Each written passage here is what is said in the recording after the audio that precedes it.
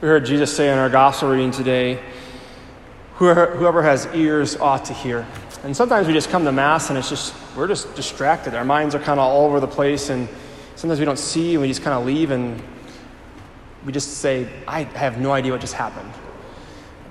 But the Blessed Mother is our greatest intercessor, and she helps us to hear and to listen to her Son Jesus. So please join me in a Hail Mary as we ask her to help us to see and hear Jesus today. As we pray, Hail Mary, full of grace, the Lord is with thee. Blessed art thou among women, and blessed is the fruit of thy womb, Jesus. Holy Mary, Mother of God, pray for us sinners, now and at the hour of our death. Amen. Well, this is my last 11 o'clock Mass with you all, and as I've been reflecting upon my past 3 years here, a lot has happened. I was kind of going back and just going from now until when I first got here, and just looking at how Father Matt and I had to learn how to do this whole, YouTube and technology basis of the faith, and learn how to stay connected with people, writing letters, and just kind of learning on the fly, totally on the fly, and figuring how can we let them know we still love them? How can we let them know we still care for them? And then, getting ready for the school year, looking at the school years, and someone after Mass, the last Mass, they just said, do you remember when you did the Lent challenge? And I said, I totally forgot about that. We did a challenge to help people encounter the Lord as a Lenten penance one of the years. Also, it's looking at the transition of having, when Father Matt got here, his first year of being here, having this altar consecrated. Maybe you were there for that Mass, and you remember that. Or maybe you remember having Father Ubald come here, or Father, I forget the other guy's name every time. But we had the healing Masses here, and seeing the gift of healing, and seeing people delivered from evil, seeing people have maybe a smile on their face for the first time in many years. And, even looking back before even I got here, there was already seeds planted to start an adoration chapel. And by God's grace, we accepted the challenge, and we were able to start an adoration chapel. And when I first got here, also only St. John's out of the 3 parishes had a website of all things. You'd think to be kind of a thing by now, but there were people who were saying, Father, we know we need this. We know we need this. And I've been reflecting on that, and I also just want to say, in my time here, it's been really a blessing moving from one pastor to the other, having Father Matt come here, because one thing as a newly ordained priest is you need support. It's like a new marriage when you get ordained, and you just need that support.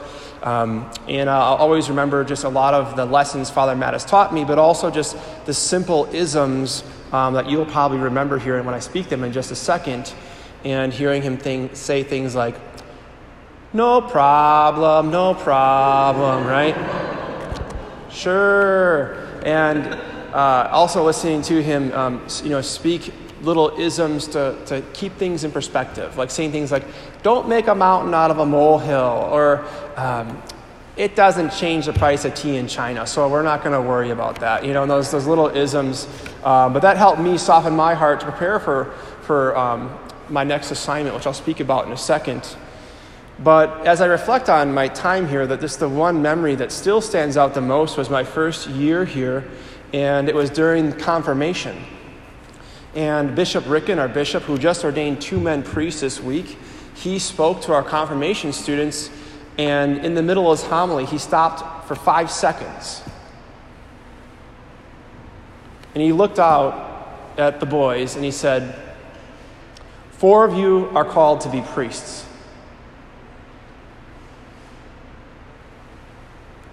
After 5 more seconds of pausing, he just went straight to the rest of his homily.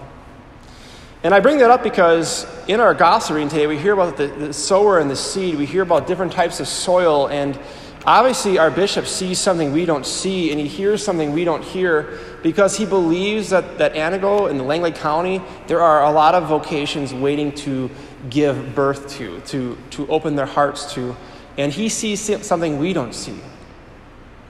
But let's just be honest.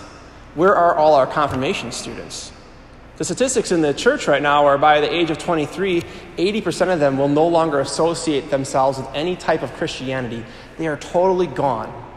80%.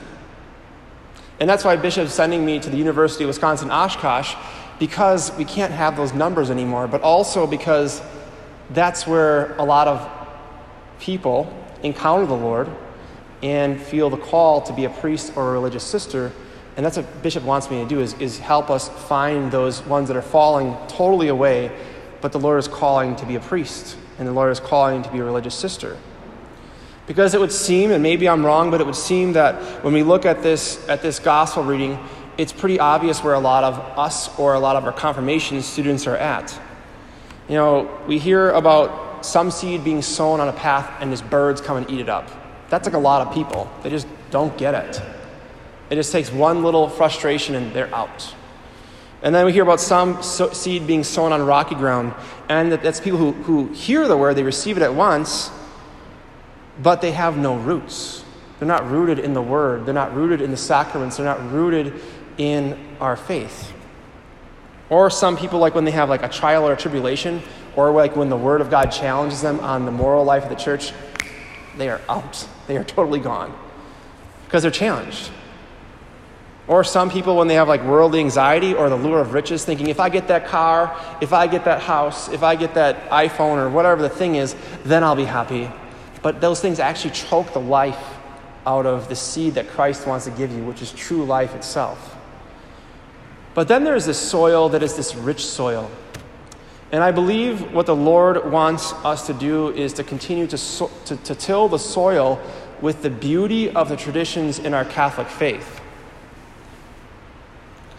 And one of the beautiful traditions in our church that I learned about when I first started opening my heart to the call to the priesthood was the traditions that only priests are open to and their families are open to and availed to by the grace of God. And I want to share those with you.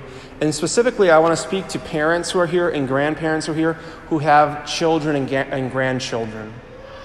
And I want to encourage you to really pray for your children's vocation. Because when I started learning about the tradition I'm going to tell you about in just a second, I was just like at awe. Like once I felt called to be a priest, I ran away and I got into all the stuff that the Lord says not to, and it just felt so empty and there was not peace in my soul. And then I started learning about the priesthood and I started learning about these different traditions, and I was like, that's so beautiful. How many of our people sitting in the pews know about these things? And the tradition I want to tell you about is what happens at an ordination and what a priest is able to do at his first Mass. Not every priest will do this, but I did do it, and I just found it to be so life-giving and fruitful and brought more hope to my family. When I was ordained a priest, a part of the ritual is that the bishop will take chrism oil and he'll take it and rub it all over your hands, and he'll say a prayer of blessing to consecrate your hands so you can confect the Eucharist and absolve sins. But once he's done doing the prayer and your hands are literally dripping with chrism oil, he takes a towel, which is called a maniturgium. And it looks kind of like this, but it's a little bit longer actually. And the word is Latin, and it comes from mani. So for those who've had a manicure, you know it's for your hands. And turge means to wash, so you get the word maniturgium. And your hands are wrapped in that towel, that maniturgium. And at the first Mass of the priest, which is called a Mass of Thanksgiving, where you thank the people who supported you, what I did in my particular first Mass is I came down the aisle in a cope. I was not wearing my chasuble or a stole. I knelt at the front of the altar, and my parents put my stole on me, they put my chasuble on me, and they prayed over me and gave me away. And after the Eucharistic liturgy and after just little things, Thanksgiving, I was able to tell my parents, thank you so much for supporting me on this journey. And my particular maniturgium that I had made was made out of my mom's wedding dress. And on one end was my parents' wedding anniversary, and on the other end was my ordination date. And I put that in a box and I gave it to my mom. I said, thank you so much for supporting me. Because she was a big part of my journey, because she was born and raised Lutheran.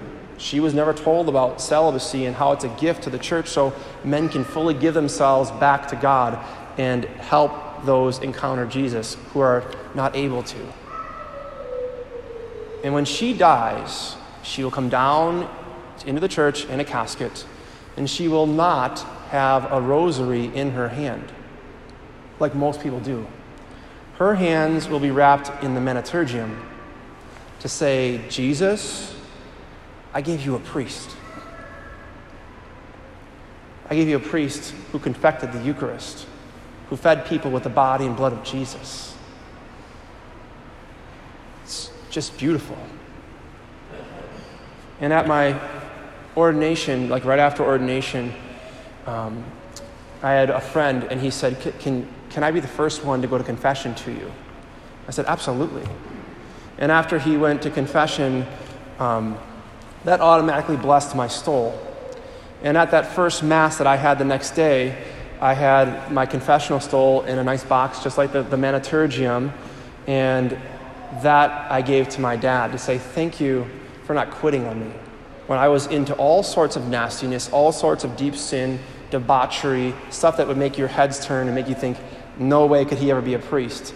My dad didn't quit on me, and he gave me a good example of what a man of God looks like, even when he didn't think he was making a difference. And at that first Mass, I thanked him, and I gave him the box with my confessional stole in it. And when he dies, he will come down in his casket, and his hands will be wrapped in that confessional stole. To say, Jesus, I gave you a priest who forgave sins, who was able to anoint people when they're on their deathbed or when they're sick and scared. And it's a way of God showing that he will take care of the families of those who have sons who are priests, or even for religious sisters, God will bless them. God will always provide and bless them. And that richness, my friends, that beauty leads to deep soil, to know that the Lord will bless your family abundantly. And our bishop, when he said those words, 4 of you are called to be priests, I know there's more here. I know that some of the people, probably even sitting in these pews today, have thought about, what if God is really calling me to be a priest? Yesterday, we had 2 at Mass that are discerning for our parish. You all don't know them. But Father Matt and I do. And we pray for them. We try to guide them and encourage them to open their hearts to this beauty and this rich tradition so they can find the love of Jesus and share that love with others. And if you doubt that God can call you, I've been there before. But if God can call me, he can call anyone. When I first felt called, I barely knew how to pray a Hail Mary, a Glory Be, or an Our Father. And I was confirmed. I was 20. I was going through the motions. I did what I was trained to do, that most guys do. All I knew how to do was what I was trained to do. Play sports, go party, and look for girls. But never was I trained to follow the Lord deeply, with rich soil, to allow his love to transform my life. But when I learned about these beautiful traditions, about the stole and the Maniturgium, the beauty transformed my heart. And I always go back to that moment of when I felt called to be a priest, when I was at Mass and the priest was holding up the Eucharist, which I always thought was like a symbol. I never thought it was really Jesus. It just didn't click in my head. But when the priest was holding up Jesus, I heard the words, "This is my body."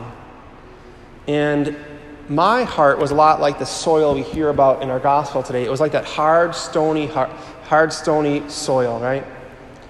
And the Lord completely shattered the crap out of my heart.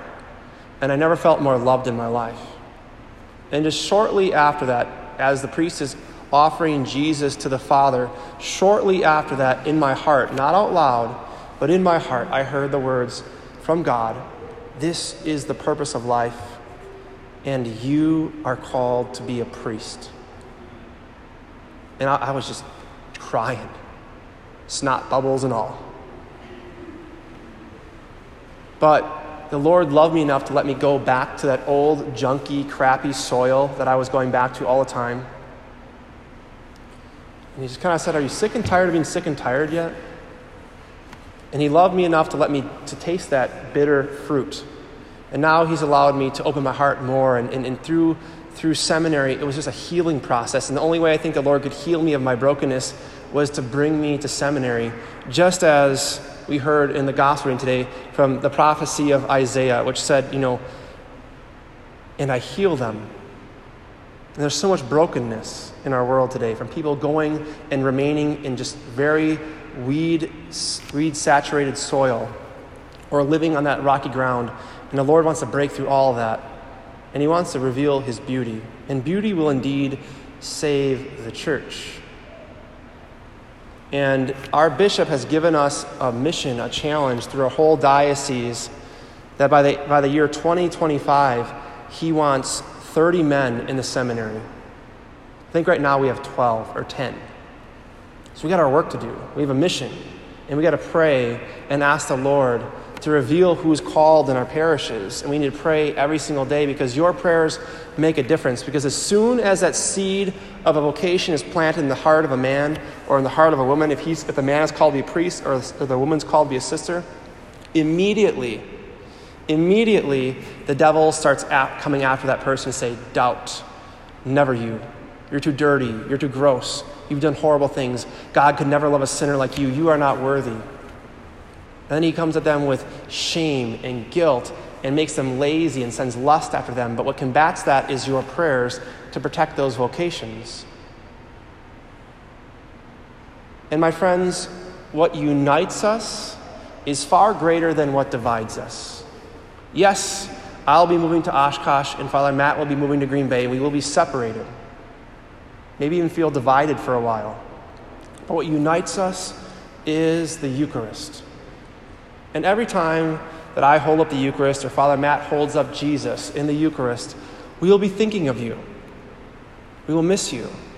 We will love you. And we'll be praying that more men and women open their hearts to the call. But know that every time that Jesus is lifted up, we are looking at the same Jesus.